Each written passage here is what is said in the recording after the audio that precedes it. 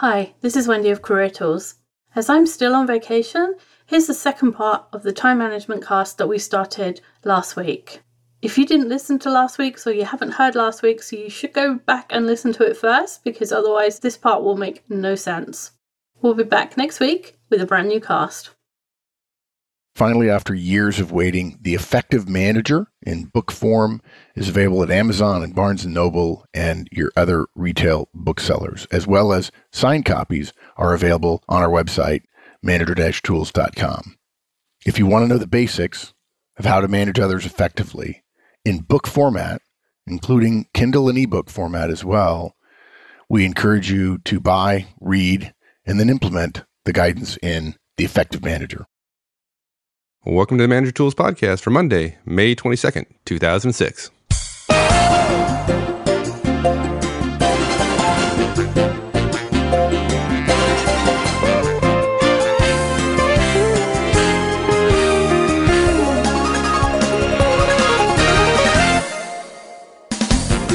Hi, this is Michael Lozan. On behalf of my partner, Mark Horstman, and I, welcome to Manager Tools.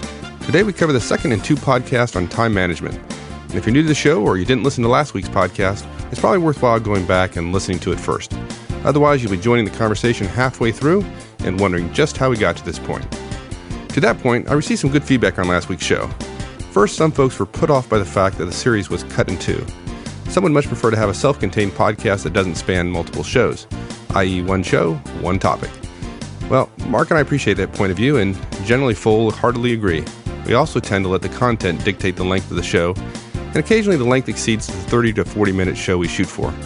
Well, honestly, we want to do a 30-minute show, but almost always fail, so we'll give ourselves a little slack and say the target is 30 to 40 minutes.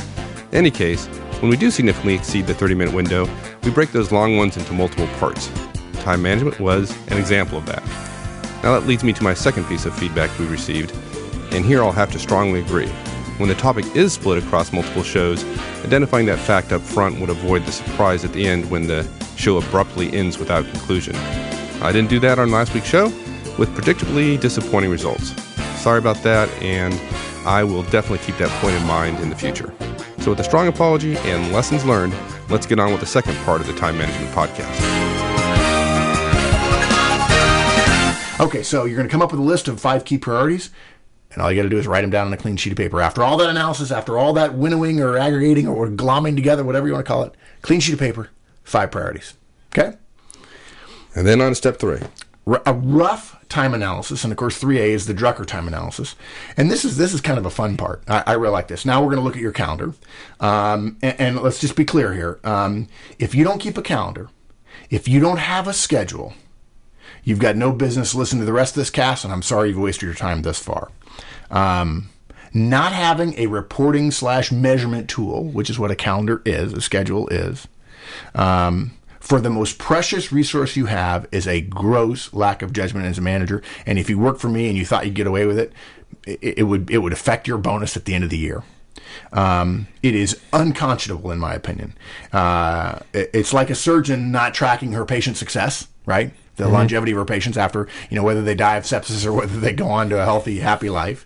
Or literally a company not billing its customers, because sending out bills is a form of measuring one's success, right? If you don't do this, you can't call yourself a professional. And I say that because there are 5% of people that don't have one. Well, my assistant keeps it, but I don't really know what it is. I just go from thing to thing. And she keeps me on track. Absolutely unacceptable. So, okay, enough. I'm off my soapbox.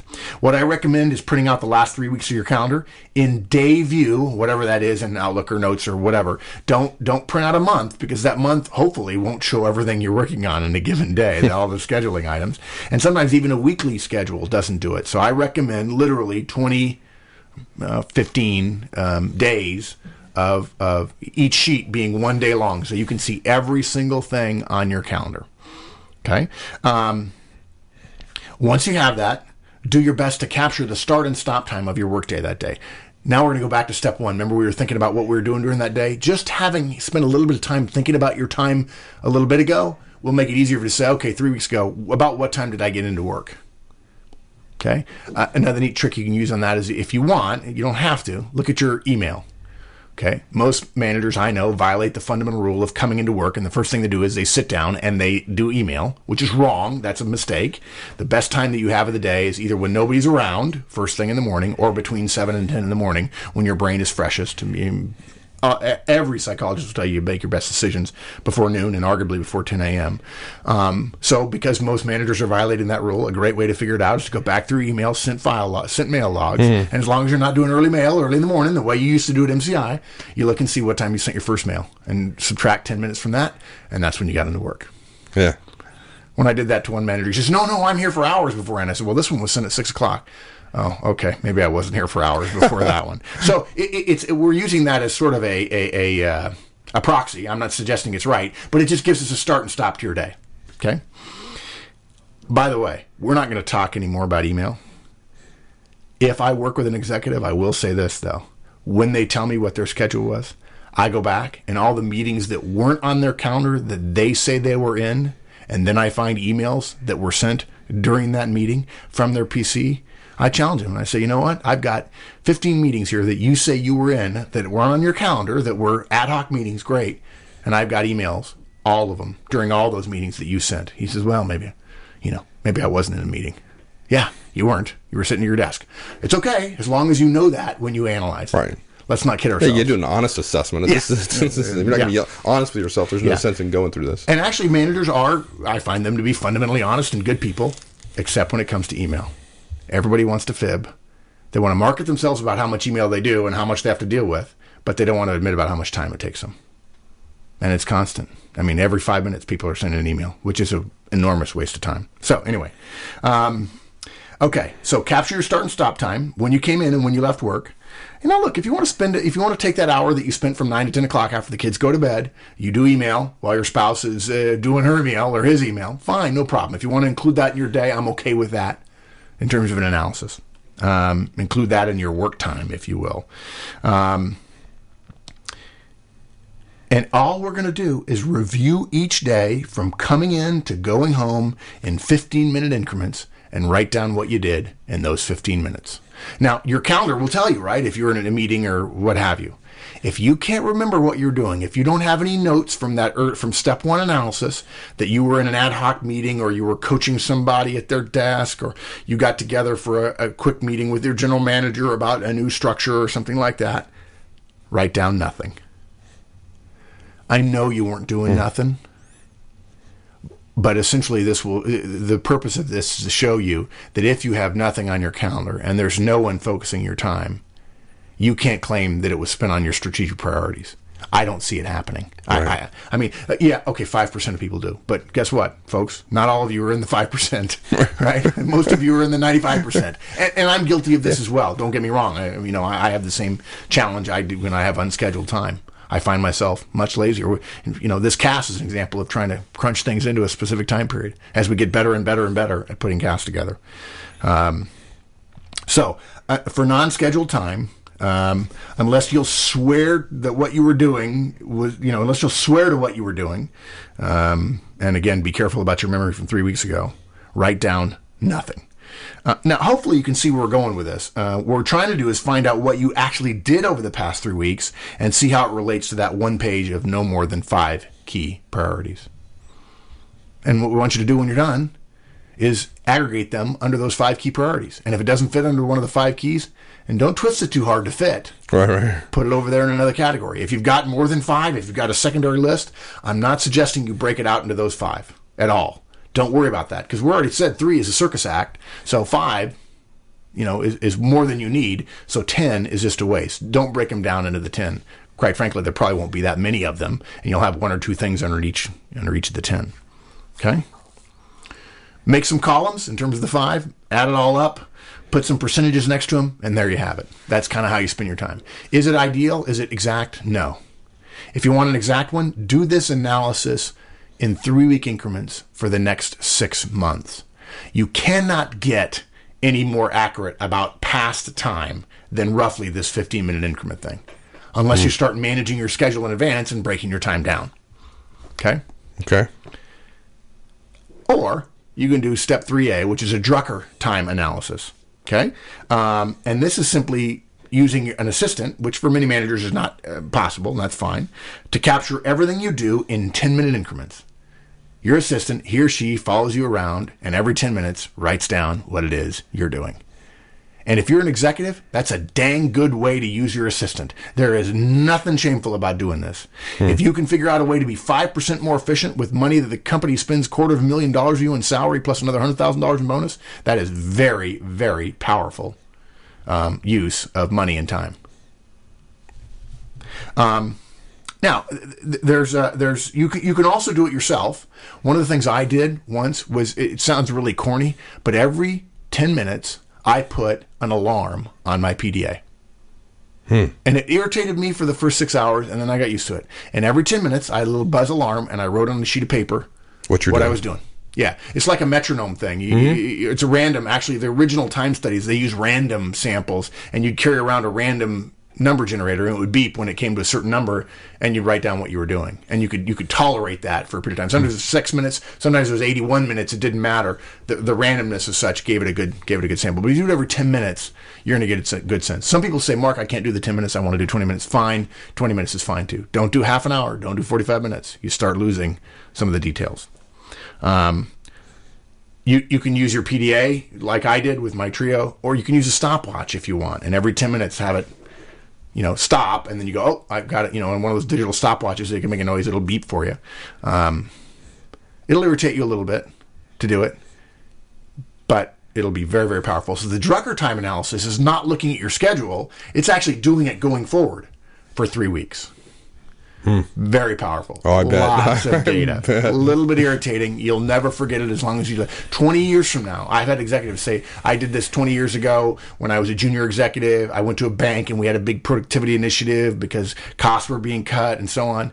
And everybody was stunned by what they discovered. And they actually had time management experts in there, productivity experts in there, workflow experts in there, just actually telling them the raw data, which was, yeah, you say you're doing X, but you're really not. I actually had a unit in the Army that I was running that got surveyed by the Army for how productive we were. And we were the most productive unit in the Army that year, and we had 66% productivity. Which I was afraid I was going to get fired for. They said, no, this is great. It's the most productive I've been to. We found out later it was the most productive in the Army. 66%. So you got dead time, folks. Let's just get used to it. Okay. So that's a more involved, and it's real time rather than analysis of past. Either one of them works. I don't think you need to do both by any stretch of the imagination, because we want results, we want action. This is all analysis. You're not getting paid for analysis. You get paid for decisions and results. So what's the results? And the results come in step forward. And there's more to talk about with time analysis, Mike. There's more analysis, and there's more change to be done. But step 4, as simple as it is the most important thing you can do when it comes to managing your time, or let's be more clear, managing your priorities or managing your schedule management. And that is, again, this is the prescriptive step, and that is very, very simple. Now you know what you've been doing and how off or on it is with all your priorities. We recommend that you do nothing more than schedule your primary responsibility. That's it. Some people have heard of this big rocks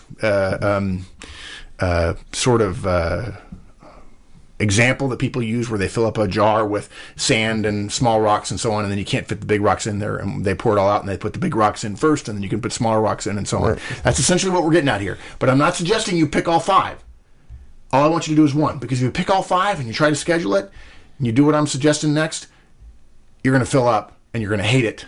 And you're going to go back to the way you did before. I'm suggesting take this thing in small bites. So pick your first priority and put it on your calendar.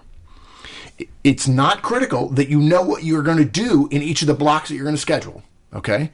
And I don't know whether I should tell you to put it for 5 hours a day or 2 hours a day, or no more than 90 minutes a day, or maybe 90 minutes every 3 or 4 days, depending upon what your schedule is. But what I will say is this. In the first week, at least 2 90-minute blocks for your primary responsibility. You don't need to know what you're doing in those primary blocks, in that 90-minute block, because the first one, all you need to do is start spending time saying, okay, in this responsibility, what are the things I should be doing? And use that 90 minutes to start planning your time around the next 90-minute block. What the key is, though, those 2 90-minute blocks, nothing you're touches focusing them. on your number one priority. And if you're really smart, you're doing it between 7 a.m. and 10 a.m.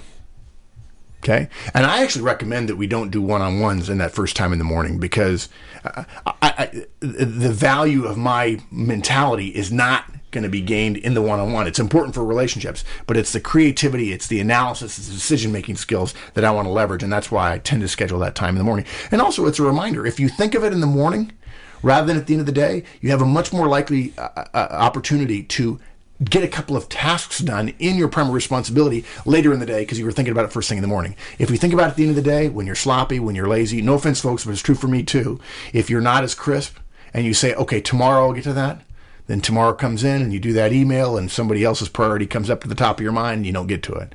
You do it in the morning, that 90 minutes, inviolable time, then later in the afternoon you might have targets of opportunity come up where you can push the peanut forward, so to speak, on your primary responsibilities. And by the way, don't schedule more than 90 minutes at a time for 2 reasons. One, you won't be effective much working on one thing past 90 minutes. That's what the human brain can take, I'm told. And the second thing is, people will start wondering how it is you're scheduling 2-hour blocks of time, and they'll start nibbling away at it. 90 minutes they'll leave you alone on. More than that, I find, organizationally speaking, in the organizational behavior I'm observing, people will start asking for that time. What are you doing then? Can I have half of that? Can you separate it into 2-hour blocks? Right. No, 90 minutes, they won't mess with you. It seems simple, but just that, knowing what your primary responsibility is and having on your calendar at least twice every week will make you noticeably more effective. And that's based on the analysis that you're going to do. And can we make this kind of a contest? Can we? Sure. So let's do this. We offer to the first person who takes the time, we don't want it done in 5 minutes. We don't want it cobbled together. We'll offer a book of your choice to the Manager Tools member who takes the time, goes through the steps, uses step 3 or 3A, whichever one. I'd recommend step 3, obviously, because you're probably going to get beat to the punch by somebody else. And be prepared to show us your work, and then be prepared to either post about it or talk about it with us in terms of your revelations regarding schedule management and your priorities and how you use your time. That'd be great. Yeah, I'm looking forward to that. Yeah, really, that'd be neat. So it's interesting. I wonder, and maybe we'll get some feedback on this, on how many people were disappointed, because I suspect that many people came to this podcast wanting to know how to get more tasks done in a given amount of time. And what we're saying, the Manager Tools' number one principle around time management, forget it, it's not about getting more things done in a period of time. It's about getting the most important things done. Yeah, and you know what? And that relates to my point about when people ask me about, how do I balance work-family? You don't balance it. You go home. It's not about more for work. There is no more time. It's about choosing more effectively. You don't get paid the money you're paid as a manager to try to get more. You get paid to get better, which is more efficient around the time that you have. And that's saying no to things. It's strategy and time management are similar in the way that it's about saying yes to one thing and therefore, by definition, saying no to others. And managers sometimes have to say no. No, I know that's important to you, but that doesn't fit into my wheelhouse, and I'm not going to do it. A little bit of pain, a little bit of pinch, long run, you end up worrying about your primary responsibility.